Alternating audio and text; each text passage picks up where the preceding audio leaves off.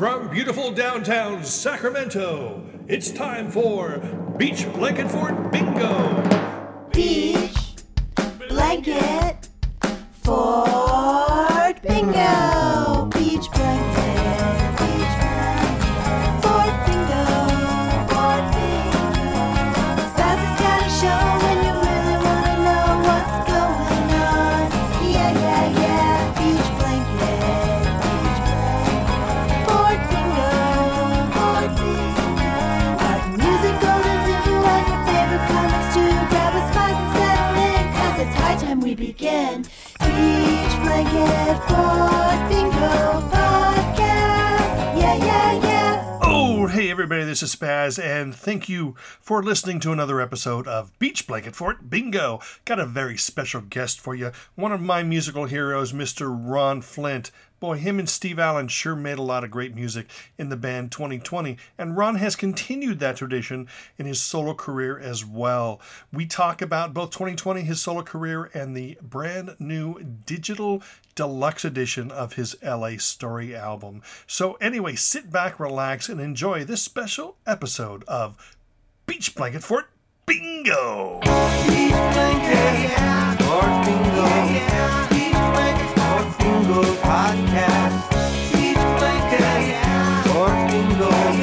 Beach Blanket Fort Bingo Podcast. Originally from Tulsa, Oklahoma, singer, songwriter, musician, and producer Ron Flint first made a name for himself in 2020, the legendary power pop band he formed with his longtime friend Steve Allen once they moved to LA in the late 70s. With a debut release that was named the #1 greatest power pop album in John Borak's book, Shake Some Action 2.0, 2020 certainly left their mark. The band initially split in the early 80s, but have reunited on occasion since then, and Ron remains close friends with Steve Allen to this day. Over the years, Ron has released a handful of solo albums as well as appearing on various tribute projects. Now living in Houston, Texas, and operating his successful Jumping Dog studio, Ron has just released a digital deluxe edition of his 2004 solo album, LA Story. This deluxe edition features a remastered version of the album plus newly recorded acoustic versions of all of the album's tracks. LA Story consists of songs that tell the tale of Ron's life in Los Angeles during the 2020 years. I was able to chat with Ron about his entire career, starting with 2020 and leading up to the digital release of the deluxe edition of LA Story. What you are about to hear are the highlights of that conversation. Welcome to the Blanket Fort, Ron Flint.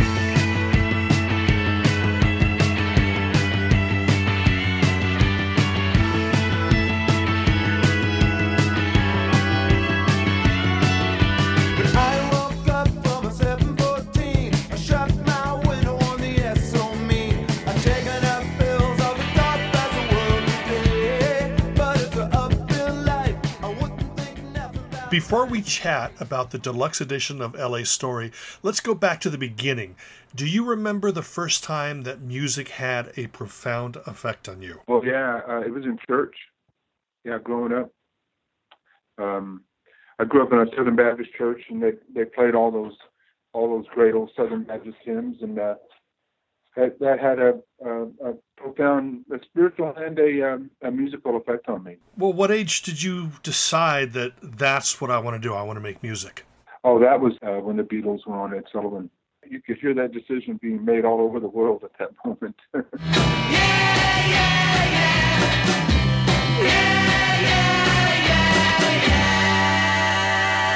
Were there other influences that also inspired you? Well, you know, in Oklahoma, I'm from Oklahoma, Tulsa, Oklahoma.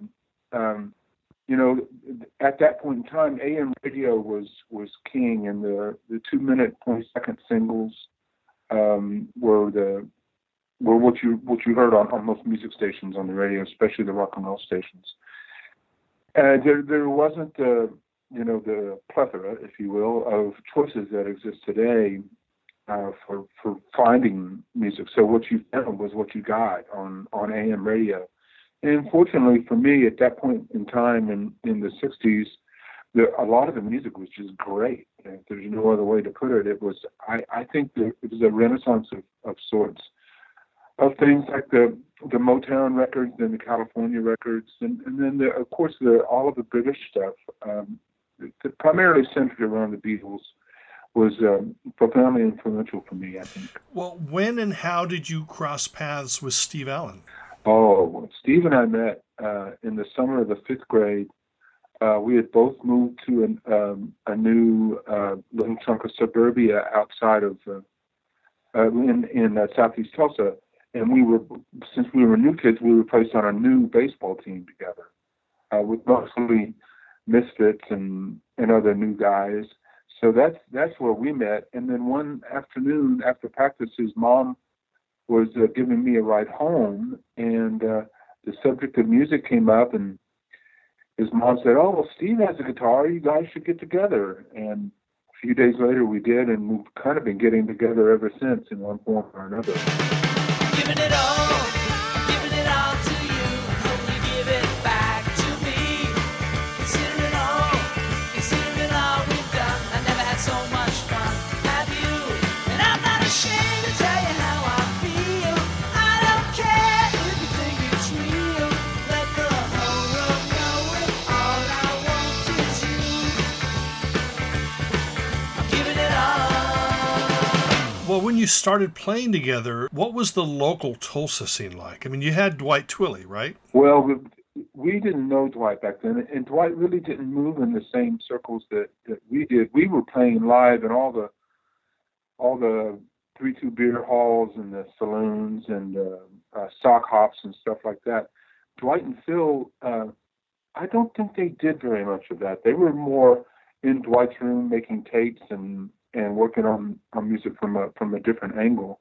They had an act called Oyster back then, but I don't remember, crossing paths and Battle of the Bands and that kind of stuff around the little towns around Tulsa. So I think that was they were in a different stream, if you will. Now, how long had you been playing before you decided we're going to LA, and what inspired that move? Well, Steve and I both went to the same university in Stillwater, and we were playing in Stillwater the entire time and playing a lot. We had a moderately successful bar band type cover act, but we were always writing songs and trying to do original things. We were influenced by some of the new wave and punk stuff that was coming down the pike. And then Steve went to California with some friends and had association with some friends of ours who were out there at the same time, and was able to make a deal with Bomp Records to make a single. And that single eventually became the first 2020 single. It was actually Steve's single. And so Steve moved out, I think it was right around November, I think, because I remember it being Thanksgiving. And then I graduated from music school the following May, and then moved out just a few days after I got out of school. Sherry, making the night come true. Sherry, is there anything I wouldn't do? 'Cause I can't relate to anyone anymore. Oh, Sherry, open up the door. Oh, Sherry, open up the door. When you guys were writing songs, were you inspiring each other? I mean, like, did you hear something like Steve came up with, let's say Giving It All or Yellow Pills? Did you feel that, wow, that's a great song, I have to top that, and that inspired you to go write something? It absolutely did. And Steve, and you know this, I'm sure you might think this, that Steve was the heart and soul of 2020. He was the guy that had the engine.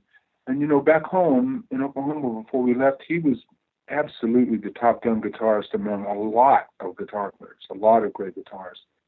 Steve studied with Eldon Shandlin and just had that extra spark that you see among really creative musicians. So just being around him and schooling up from him inspired me to try, to try as hard as I could. He also had a great work ethic of writing and rewriting and trying to get things better and better, and lots of listening to to what was going on at the time, and trying to keep your finger on the pulse of things that we like, and also this was also a time that in a little ways I wouldn't say there have been a dark ages of pop music, but there wasn't a lot of the kind of stuff that I really liked on the radio at the time, and there was starting to be a renaissance of guitar-driven pop music happening, and so there were lots of things to listen to and say, oh, I really like that. I identify with that, and if they're doing it, then I can do it too. From the time you guys got to LA to the time that 2020 started playing out live, about how long was that? It wasn't long. It was months. After we met Mike Gallo, we got I think our first gig was at a French bakery over on Fairfax, where just our friends came. And when Steve and I moved to California, about 11, 12, 13 other Okies all moved out there at the same exact time. I mean, within days of each other. So you can imagine, when we got there, we weren't alone. We had friends that we had known for a long, long time that we had a little network, and then that network kind of expanded. So for us, in a social sense, it was easier than I imagine it would be for someone that, went out there by themselves and, lived on a flop house on Vine. So when we started playing, we had some friends who would come, and there were other bands that we thought were kind of like us that were trying to do the same thing too. What was 2020's relationship with the other bands in LA? I mean, did you hang out with, let's say the Plimsolls or the Knack or Busboys or bands like that, or was it pretty competitive? Honestly, Stephen, I never felt competitive. I always thought we were a singular thing, and I often got inspired, but I never thought, I never had schadenfreude for them. I always thought, good for you. It's the it's the rising tide syndrome. So especially once I met Pete and the other guys in the Plimsolls, and I heard those songs that I totally identified with, and then Gary Valentine, and not so much the Knack. For some reason, I never really knew any of those cats. But the other bands, some would say in our ilk, I hear them, and I often would like them quite a bit. Once with this girl, and I wanted to so bad. Closing my eyes, and I thought I was going mad. Remember the night, and it felt so exciting. Remember the lightning. Remember the lightning. Picked up the phone. Initially, you were a trio with Mike Gallo, but then you brought Chris Szilagyi on as a fourth member. Was this to toughen up the sound live, and did you enjoy this new dynamic that he brought to the band? I loved it. And here's the interesting thing. I don't know whether I don't know if anyone would even care, but a lot of the bands all rehearsed at this place called the Wilshire Fine Arts Center, and it was neither fine arts. The only thing accurate about it was that it was a center. It wasn't even on Wilshire. It was pretty dumpy place, and we had become friends with Pete. Pete was before he formed the Plimsolls. He'd come from the Nerves, and we'd ask him to come over and play, rehearse with us, because we were looking for another member. And he came and played with us. It sounded great. We asked him to join that night. He said yes, and then he went home and he got to thinking about it, and he I think it was even the next day, early the next day, he called and said that he didn't want to do it. He wanted to have his own thing, and so there went Pete. And then fortunately, we got to know Chris, and Chris was the perfect fit, because this is a great keyboard player, had had great ideas, about songs and production, and he was great live. People loved him live. Well, eventually you signed to Portrait Records. Now, was life on a major label different than what you expected it to be, or did you have no preconceptions? I really did not have preconceptions, but I look back on it now and I think I was so lucky that I was the lucky guy there with all this talent, and this happened. And at the time, I almost thought that it was preordained, that it was supposed to happen. That you leave Oklahoma in a shitty car, you barely make it to Los Angeles, and in a matter of months, you sign a massive record deal with the largest record company in the world. And then you go into this gorgeous recording studio with this great engineer and you make a record. It seemed like it did. It seemed like it was supposed to happen. And I look back on it with a little bit of regret, thinking I wish I'd have appreciated it a little bit more. I wish I'd have, pulled all the meat off the bone, if you know what I mean. But even having said that, I did really appreciate it, and I knew I was lucky, and I did try to savor as much of it as I could. I will tell you this: it was very, very busy. There were a lot of expectations, and then we went from just having a couple of us to look after to having sort of a machine that revolved around the band and what we were doing and what we were trying to do, and whatever little success we could have. So it was intense and very busy, but it was a wonderful time as well. Just magical. Well, I don't wanna hear about your past, I just want your presence. So won't you wanna ride them before I do something crazy? And so I jump in my car and I drive down the street to your house, just to see if you're where you dream. Makes me feel alright. I wanna be with you tonight. This time I really want to go. So with you we'll try. Tonight tonight. Well, that first album had, Sherry, Remember the Lightning, Yellow Pills, and these are now considered quote-unquote power pop classics. Did you even hear the term power pop being lobbied in your direction during that time? Yes, and I bristled at it at times, mostly just because it was a label of any kind. And but now I look back on it and I think, well, gosh, yeah. I mean, if the Kids Are All Right is considered power pop, you can call anything I do power pop, just to be under that same umbrella. Well, what are your memories of recording that album? And I've heard Earl Mankey is great to work with. Oh yeah, he was wonderful. He's brilliant, and I wouldn't compare myself to him in a million years, but I am in the same business as he is. I own a recording studio and I do a lot of engineering. One of the strongest memories I have is that a lot of that record was recorded at night in the off hours. It was at a studio called Sound City out in the valley, and we would leave Hollywood around sunset and drive out there in somebody's car, whomever's, and we'd get there and we'd start recording. Sound City's a beautiful recording studio.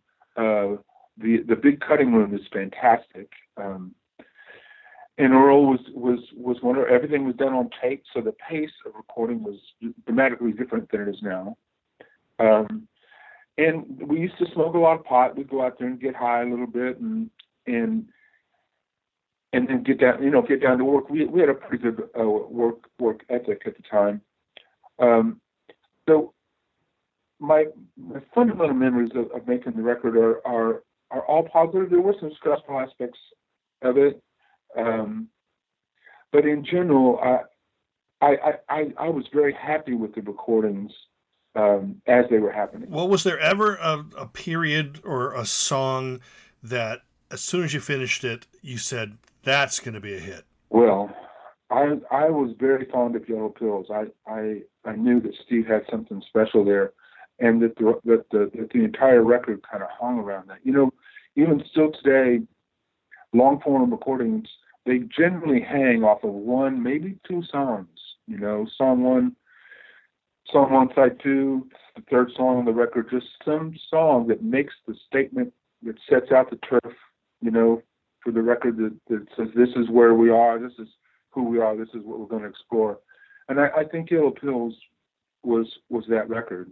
And Earl's work on it was just, he was pushing the envelope even then. He had been doing some pretty adventurous stuff at Brother Records and with Sparks, but he had this big, fancy, powerful machine at his fingertips, and he really knew how to use it. So come take a walk down my street.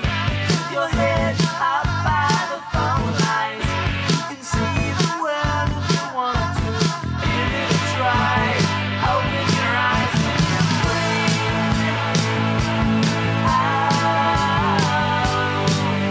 My yellow wheels.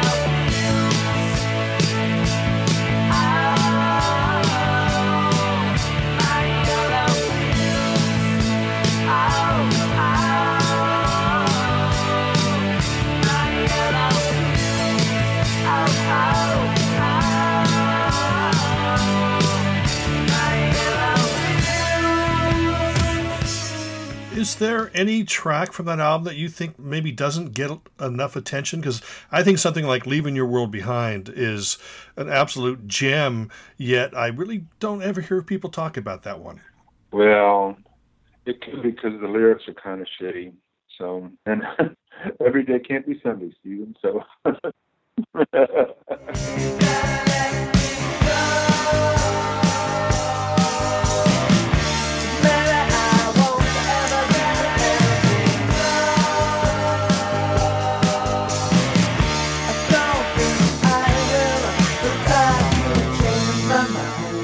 Still be leaving your world behind.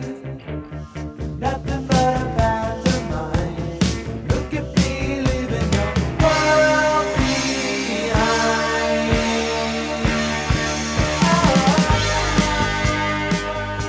Your second long player, Lookout, it seemed a bit darker in tone, although it was still just this great melodic, amazing record. Now, Mike had been replaced by Joel, and you were working with Richard Podler, who I guess had been working with Dwight. Did you feel pressure from the label when it came time to record the album? Well, yes. The first record did pretty well, so we were safe from not getting. Well, I wouldn't say safe, but we were in a gray zone of moving forward. The entire label staff that was there at Portrait when we got signed, they were all fired in between the first two records, and new people came on board that were not involved in signing us and really didn't have. They had no skin in the game, so it didn't make any difference to them one way or the other what happened with us. And we had a song called "Strange Side of Love" that we recorded and kind of tarted up and gave it to them, and they liked it and decided to help us, not help us, but to greenlight it to moving forward. And so there was pressure from the label, and it was the first time that I had experienced anything like that. Like, oh, come on, guys, you got to come up with something to prove that you're whatever you are. So yeah, there was some pressure there, and also politically, you think about the timing of it. Apocalypse Now had just come out. President Reagan was having a profound influence on society. So yeah, it was darker. There were dark undercurrents running through it, and but then there was also some positive vibes, like a Strange Side of Love. It's a happy little love song. All my head's a wreck again, crawling on the floor. Soon she will be coming back for more. She's hiding in the sky tonight, out of my head, on the way she smiles. She takes a strange side of love and makes it mine. This album was maybe more of a mature album. Well, I every songwriter should try to get better and should try to have something to say that's worth saying. But I guess sometimes all songwriters can fall victim to overreach, trying to reach farther than what they can grab. So maybe there was a little bit of for me. Certainly there was. I know that I was trying as hard as I could, and you know, like you take a song like the American Dream, that was so close, but it was still a miss, you know. And I think that lyrically, still trying to get better, but having not landed it all the time.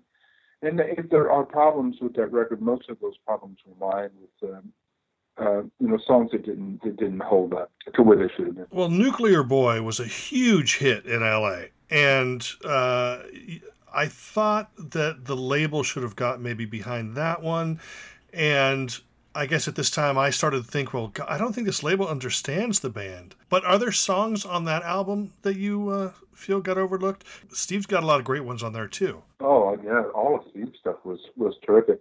You know, I think they landed on Strange Side of Love to be the first single, even before Nuclear Boy was finished. And the same thing with the first record. They decided to Share You be the first single. I think it was because the subject matter of Yellow Pills, even though it was on the radio everywhere, all over the world, they still thought that, you know, the love song should be the first single. Well, you know, look back on it, it's easy to second guess it now. But at the time, you know, you're looking at these guys that have been in the record industry forever, who'd been involved in massive hits from all of your favorite people, and this is what they're saying. Well, you know. I'm a nuclear boy, and I live in the nuclear world. So don't worry about me, I don't worry about you. You look at the facts, there's not much you can do, and I don't care about you. Don't wanna say girl, nuclear boy in the nuclear world. So don't worry about me, I don't worry about you. You look at the facts, there's not much you can do, and I don't care about you. Don't wanna say girl, a nuclear boy in the nuclear world. Well, after that album, you left Portrait. Chris and Joel left the band, and then you and Steve continued, and you released the third album, Sex Trap, in 1982. Now, at this point, you were obviously working independently. Did you prefer that freedom, or was it kind of tough going from major label back to indie? I did not prefer it. However, the band was successful enough that we could pretty much do whatever we wanted, and that was what we decided to do. We had a good friend, Steve Ripley, brilliant engineer, producer, who took on that task of producing Sex Trap. And I think we were again, you can hear it in the songs. We're really trying. We're trying to swing for the fences, and also trying to make a record that I think we thought we always had in us, this sort of three-piece power pop outfit. That, you know, I guess that was what we thought we were supposed to do, and it's what we did. So. If I had a big house, I could get it. If I had a fast car, I'd just wreck it. Because nothing means nothing if I lose my baby tonight. If I had a big house, I could get it. If I had a fast car, I'd just wreck it. Because nothing means nothing if I lose my baby tonight. 95. And then it had a second iteration after we signed to Enigma Records. They wanted it to be more current, more synthy, more missing persons, you know, sounding. And I can absolutely say without equivocation that was a mistake. Jack's Got a Problem, which was added to that version, was actually a great song. And it got played a lot on karaoke. Was that song actually written during the same sessions as Sex Trap, or did you guys write that specifically for this upgraded, remixed version of the album? That's what we did. We were looking for something.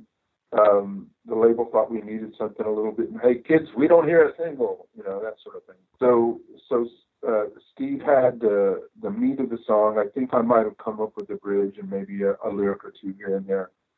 And then the feeling of it with the synth, the mod synths, and the remix that Norman Durkee did. It was an attempt to go down that MTV rabbit hole, and then I look back on it and I think, well, why were we trying to do that? Well, we were trying to do that because everybody was trying to do that. He said he had a burning pain deep inside,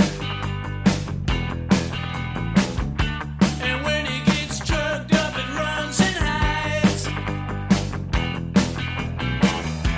But we can't see what it's doing to him. It's like night and day, but it's a price he pays. Jack's got a problem. A lot of people have said that song's about Jack Lee. It is not. It's about a very good friend of ours who thankfully came out the other side as one of the finest people you'd ever want to meet, and just a brilliant person. But I don't know if you know many, but I know more than one who went down that path and didn't come back. And this problem exists in our society today, magnified by a magnitude of I'm not even sure what, but it's much, much worse now than it was back then. Yeah, and shows no signs of slowing down. Stephen, I don't think it does either. And now there is a huge corporate machine behind making sure that people still suffer those problems. Back then, it was more of a street corner thing. It was harder, to get trapped into it, which is why I think fewer people got trapped into it back then. But now it's on television. It's corporate. So And it's amplified by social media. it absolutely is. It absolutely is. And people hurt these days in ways that they didn't hurt back then. And I'm not talking physically. I mean, there's a yearning and a searching for people these days, and they don't have the kind of leadership that might help them stay out of the dark side.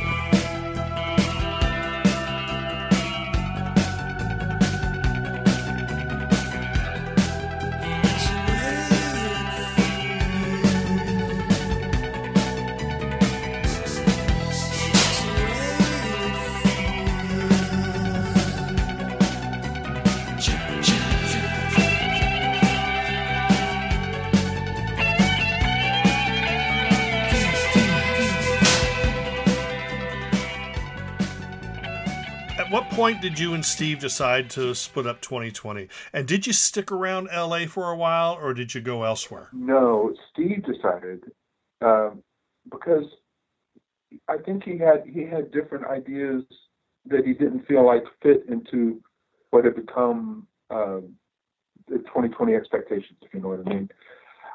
Me and really thank God for Steve, because I would have stuck with it till the day I died. I don't tend to see the train coming until it's too late, if you know what I mean. It really didn't take long after Steve made that decision for me to decide to go back home. And so I kind of packed up what I had into a little car and took off in the middle of the night and drove straight through back home to Oklahoma. Well, did the relationship between you and Steve survive the breakup, or did it take a while for the two of you to communicate again?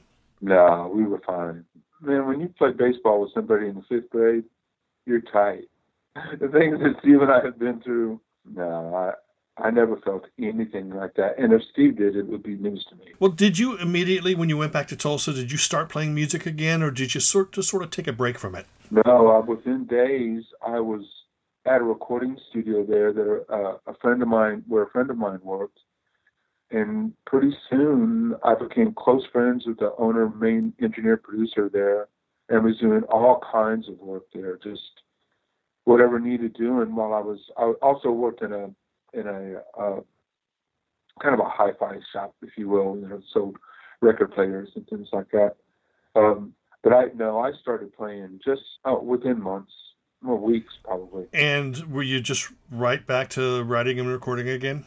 I don't know how much writing I was doing, but I was playing a lot. And then I got an opportunity to start playing in a fairly popular band here, as another in Oklahoma as another revenue stream, which I needed.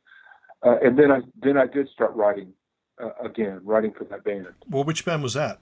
It was called Andy Gravity, and here in the Oklahoma bar circuit, they were enormously popular. They had this real charismatic blue-eyed soul singer, and it was great. It was a great second job, that's for sure. My baby has a cloud around her heart.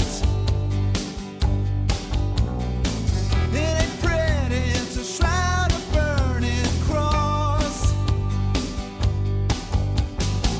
'Cause inside I feel the crumble and continue, and outside I feel the devil shake my hand. And I swear there's just got to be more than this pain. And that's why I tell you, this world is such a hard, hard world. That's why we need a stone cold message of love. Give me something to rise above, baby, yeah. Give me something to rise above, yeah. 13 years after Sex Trap, 2020 returned with 4-Day Tornado alongside the CD reissue of your first two albums. How did that reunion come about? Well, that fellow that I told you about, Bill Belknap, the fellow that owned Long Branch, who gave me all these opportunities at his place, he's a world-class drummer. He's one of the best drummers you'll ever hear. He worked on the soundtracks for Rumblefish and The Outsiders, those movies that were made in Tulsa, those Francis Ford Coppola films. And he and I, that formed a very strong musical bond. And then Steve and he and I just started playing together. When Sony decided to reissue the records, there was some interest in us making another record. And so that's how that all came about. Well, I think the great thing about 4-Day Tornado is the fact that both you and Steve brought songs that reflected who you were at that point in your life, and you didn't attempt to replicate the sound of the early albums. I mean, do you think it would have worked if you even tried to sit down and write something like Nuclear Boy or Sherry? I don't know. At the time, I was not in that kind of space, and most of the music industry wasn't in that kind of space at all. I don't think it would have worked. No, and so I think so many times, if you're trying too hard to fit something into a mold rather than just writing something that you like, that pleases you, that makes a statement that you feel is worth making, and then maybe if you need to push it in a certain way, do that. But I think that's what we should have been doing. I think it was what we were trying to do. There was a long gap.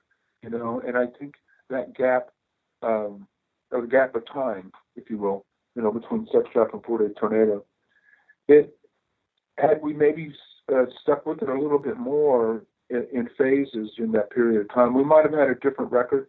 But then again, I listened to 4-Day Tornado the other day, and it's a brilliant sounding record. Bill Belknap did a great job on the production. It's dated now, but so many of those records from that time are dated. Drinking wine more than he ought to, keeping hours much too late. Just like me, he's lost all color, kind of pale and feeling faint. God alone knows, and he's taking his time. Picasso's big blue heart is just like mine. Picasso's big blue heart is just like mine.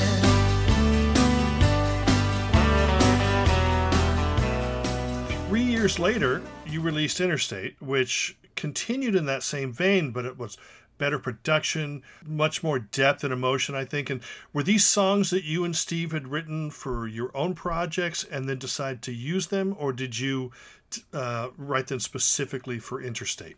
They were written for Interstate, except for the only one that wasn't was a tune called Picasso's Big Blue Heart.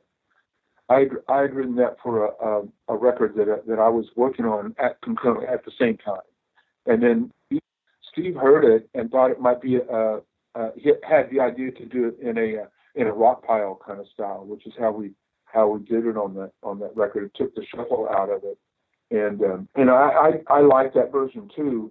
I was working on a record that would fairly soon become Big Blue Heart. Where that record, we were talking earlier about how a song is the linchpin of a record. That song had been my plan was that song would be the linchpin of Big Blue Heart. Well, he might be the greatest painter, kings and presidents, his friends, but just like me, he's 1 day older and got no reason to pretend.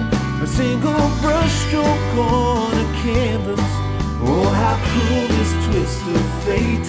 'Cause just like me, he hates the message, but lets the messenger escape. And God alone knows, and he's taking his time. Picasso's big blue heart is just like mine. Now, what can you tell us about that album? Well, I had moved to Austin by then, and even as active as 2020 was being at times, it really wasn't as fulfilling as I wanted. I wanted more, so I started working on this record, and got about I guess maybe halfway through, and by then I'd put a band together. We were playing around Austin. We were doing pretty good, and then there's this music conference here, South by Southwest, and I. Just before this festival, I started sending out demos of the record that I was making, and I sent it to everybody. Got turned down by everybody. Then I sent it to this guy, a good friend now, up in Portland, Terry Currier, and Terry liked it, but he didn't know what to do with it. But he knew 2 guys at Rounder that were starting a label, so he sent it to them. They liked it. They called me, and they came to town during South by, and they signed me and gave me enough money to finish the record. So then I finished the record. It came out, and then it did remarkably well. I was really surprised, especially here in Austin. Austin is a big music town, and there are a couple of big gun radio stations, and both of them immediately jumped on the record and were playing it a lot. And then we were going around all the likely things. And then as those things sometimes do, it just kind of crumbled a little bit, fell apart, and there you go. Was it more stressful recording and performing an album under your own name after you'd performed for so long under 2020, or was it an exciting time? It was very stressful, and I've talked with Steve about this too, how playing in 2020, it's like breathing, it's just so natural. Steve and I, we did it for so long, whether it was 2020 or college stuff or high school or middle school or elementary school stuff. We've just done it for so long. And, when you have somebody, a partner, when you have somebody to share it with, it makes the good things better, the bad things not as bad. But when you're the guy, especially when you're not used to it, it's stressful. And I found it that way, and actually found, as time went by, I started developing this odd stage fright that I still experience even now, except when Steve and I play together. It's right that I should care about you, and try to make you happy when you're blue. It's right to feel the way I do, because I love you. I know it came out after LA Story, but I wanted to touch on 12 Strings and Tambourines because, this was a collection of cover versions. What inspired that project, and was it difficult to choose the songs? Well, you know what, Stephen? This will reveal me to be a little bit on the lazy side. I had done a bunch of songs for various tribute records, if you will. I did a Gene Pitney, I did a Nick Lowe, and several other things, Ricky Nelson. So I had a big jump on the record just from those that I had the rights to use. So then I just added a couple more, put an original tune on there. I think there's 2 original tunes on there, and there you go. That was 12 Strings. Were you hesitant to put that project together rather than an album of all originals, or was it exciting to just sort of, release your own approach to these classics? Honestly, I just thought that it was a way to keep my hand in the game a little bit. I was going through in a life sense, I was going through a pretty tough time, and just didn't have it in me to write a record. So, but I wanted to make sure that both as a recording artist and as my recording studio in Austin, it was important.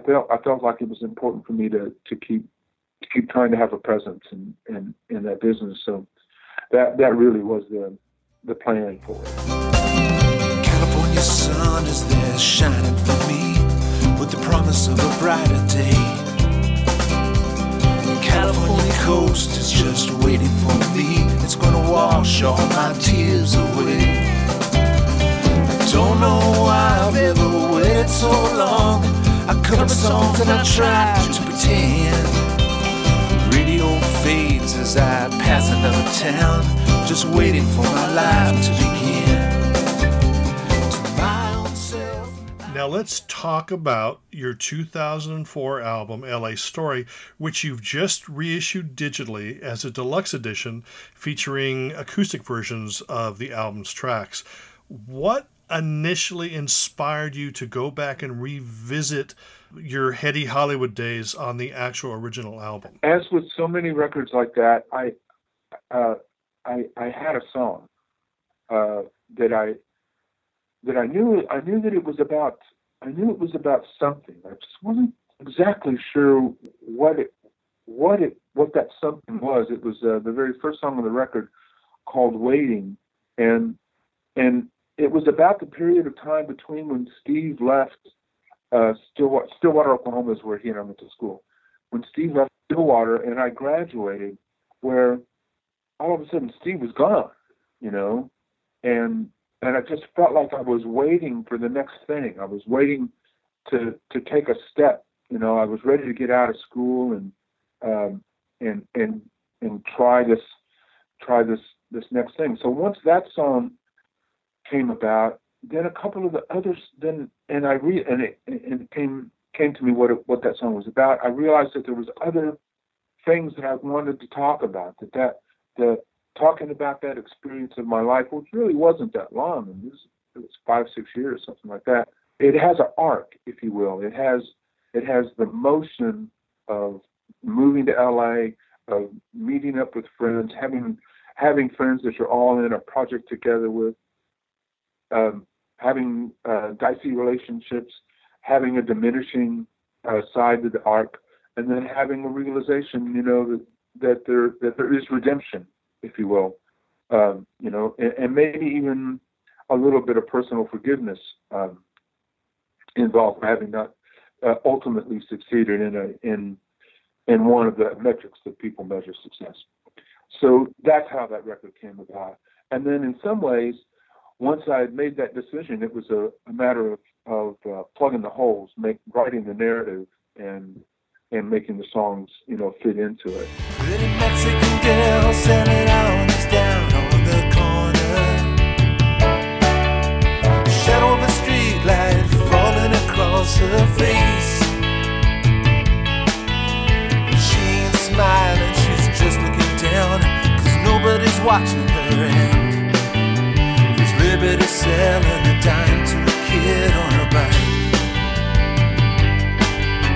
A pitiful song of the desperate and the Hollywood life. What some people don't realize is that it's basically a 2020 album, because it's you, Steve Allen, and Bill Belknap are the three main guys. Was it always the intention for it to be a Ron Flint album, or were you kind of hoping that maybe Steve might add his side of the story and then make it a 2020 album? No, it was always going to be a solo record. Yeah, it was the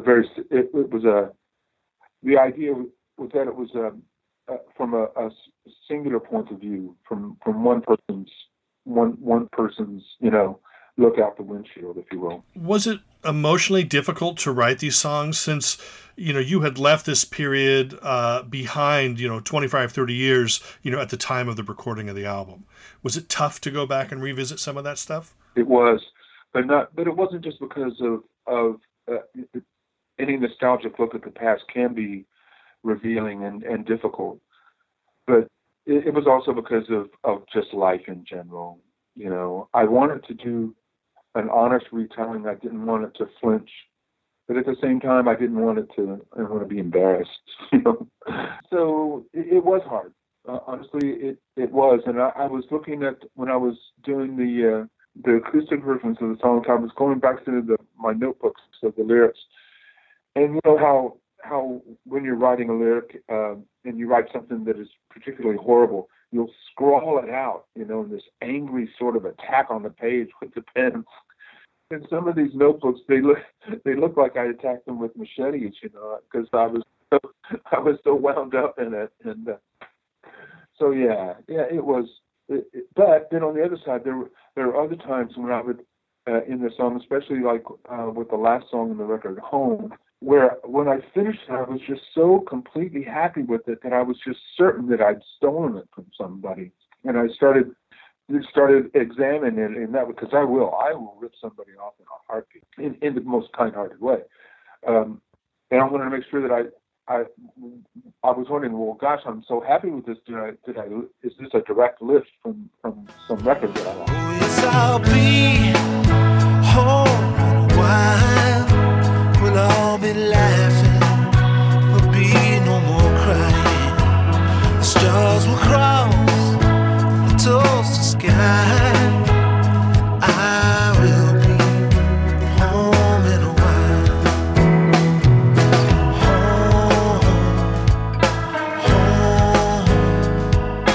Home in a while. Are there any particular highlights on the album for you, the ones that you are most proud of? Well, yeah, I like "The Sun's Gonna Shine." I like that lyric quite a bit. The names being changed to protect the innocent. I thought it was a really straight up feeling about Steve and I. What we were trying to do. I like "Mary's World" quite a bit. It's one of my favorite bass parts. Bill and Steve both just play so great on it. They rescue some aspects of the record. And "Home in a While," I think, is a really good song to end a statement like that with. It keeps it from being all oh woe is me, and shows a little bit of light and promise and hopefulness, which by the time I got through writing the record, I realized what a lucky turn of events it had all been for me to come home and to meet these wonderful people, meet my beautiful wife, have these children who are, if not angels, they are mostly angelic, and I've been fortunate to live, the life that I live. I've been a working musician this entire time. Raised 3 good kids and have taken care of them, and so how many people can get to do that? A lot of people tomorrow morning are going to be out putting shingles on a roof, and tomorrow morning I'm going to be sitting in this recording studio recording a beautiful record. So I'm one of the lucky ones. I really and truly am. The acoustic versions, they're much more emotionally powerful, and really they reveal a lot more of the emotions that really went into those songs. Were these specifically recorded recently for inclusion on this deluxe edition? Yes, and I'll tell you a little bit of the backstory about it. There's there's a mastering engineer here in town. His name is Jerry Tubb. He owns Terra Nova Mastering, and this guy's brilliant. I mean, this guy can make chicken salad out of you know what. He is that guy.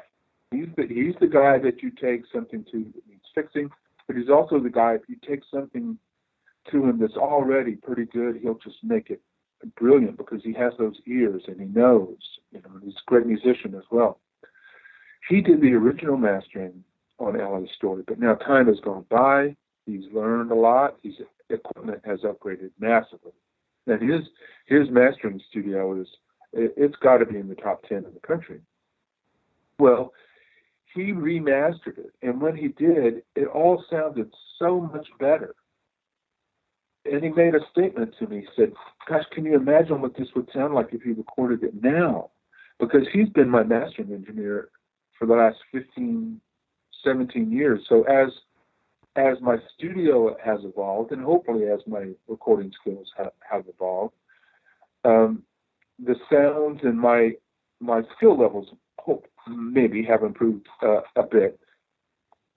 So they got me thinking, well, maybe I should just put one or two songs reimagined on here so that in a commercial sense, it's, okay, well, this is what it could sound like. This is a different idea. This is a different way of looking at it.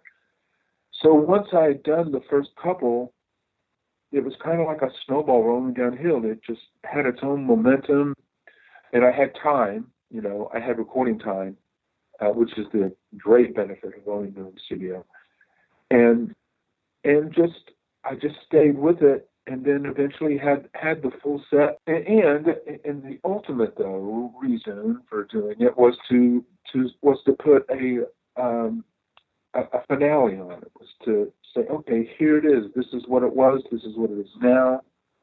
And now I'm working on my next record. And I don't know if you're like this, Stephen, but a lot of artists they have to clear the deck before they can go on to the next thing, if you know what I mean.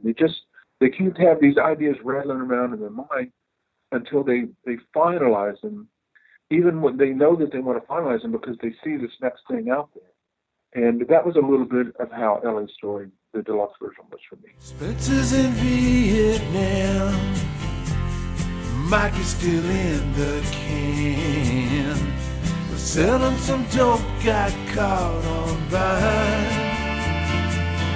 Whoa, and I'm playing in this band, still doing the best that I can. Always believing that the sun's gonna shine this time.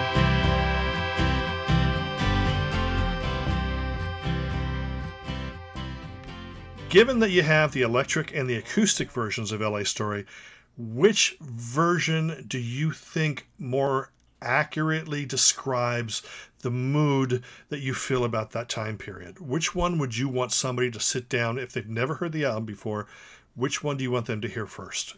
Well, I think if you were to replicate what you just said, to accurately capture the emotion of the times, it would be the first version.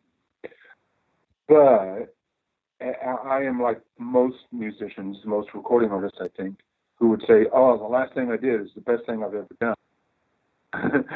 and I was talking with Dwight about this, and he says he has that same syndrome. That which one is your favorite? Well, my favorite is the one that I'm just about to finish, because it has that, it has that freshness about it. You now operate Jumping Dog Studio in Austin. Do you frequently work with young musicians that remind you of that excitement that you and Steve had in the 70s? I do. And and some of these guys are really, really good. I'm thinking of someone specifically right now, and I hear how great their melodies are, and I can tell that they've worked hard on them, and the chord progressions are clever, and their lyrics, you can tell they're not tossing it away. They worked on it and they drilled down on it, and it gives me hope, because I don't want to get on this political thing again, but I really think that what the world needs is they need somebody like that. They need a great musician with a great heart to point the way a little bit, to be that guiding star that's out there that uses music in a way that draws everybody together. Dylan, the Beatles, the Stones, Springsteen, those writers, Woody Guthrie, Hank Williams, those writers that have the power of making that common thread that runs through everyone's hearts and souls and helps them to be their better selves. And I see that in some of these artists that come here and record, and it makes me so proud and so happy. And then I'll tell you, there's the inverse side too. There are the ones that don't do that they're intrigued by the trappings of it. Especially in Texas, there's a huge live music scene here in Texas. And some of the music is just not as good as it should be.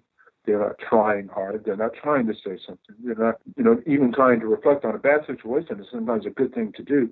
They're not trying to do anything like that. Those artists, they depress me a little bit. But there are so many of the other side, and I hear them and I think, is this the guy? Is this guy going to write the song? Is this the next million miles away that connects everybody and lifts everybody up? Maybe it is. Oh, I could grab it, I don't want to. I used to feel forgiveness, but I don't feel so much no more. Oh,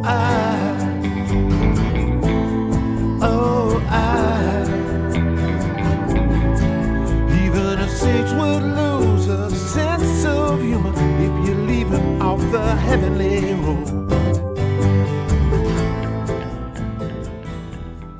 After all these years, are you surprised that 2020's music is still so beloved? I am, and I tell you, it pleases me no end. I've had people ask me, well, gee, do you feel funny? You've done all these things, you made all these records, but you're defined by the stuff that you did all those years ago. And I don't feel funny about it. I'm happy about it. I was the lucky passenger on that train, and I'm so glad that anybody likes it and that it made somebody's musical life a little richer. I'm just as proud as I can be of it. Now, where can listeners purchase the deluxe edition of LA Story and keep up with all things Ron Flint and Jumping Dog Studio? Well, Ron Flint .here now through CD Baby. You can buy the record there. You can buy it. I think you can buy it just about everywhere that downloads are sold. And there's all the streaming services. So I'm pretty sure that it's available. You'll not struggle finding it. I'm pretty sure. So don't worry about me, I don't worry about you. You look at the facts, there's not much you can do, but I don't care about you. Don't wanna say girl, nuclear boy in the nuclear world. So don't worry about me, I don't worry about you. You look at the facts, there's not much you can do, but I don't care about you. Don't wanna say girl, a nuclear boy in the nuclear world. 'Cause I'm a nuclear boy in the nuclear world. 'Cause I'm a nuclear boy in the nuclear world. 'Cause I'm a nuclear boy in the nuclear world. 'Cause I'm a nuclear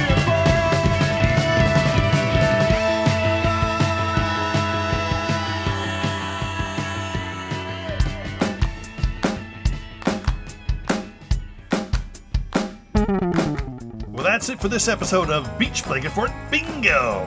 I'd like to thank Ron Flint for sharing his story and sharing his music. The show is dedicated to Steve Allen, Chris Alagi, and all the former members of 2020, and it is also dedicated to you, the Beach Blanket Fort Bingo listener. Thank you for your support, and we hope to see you on the next episode. Until then, smell you later.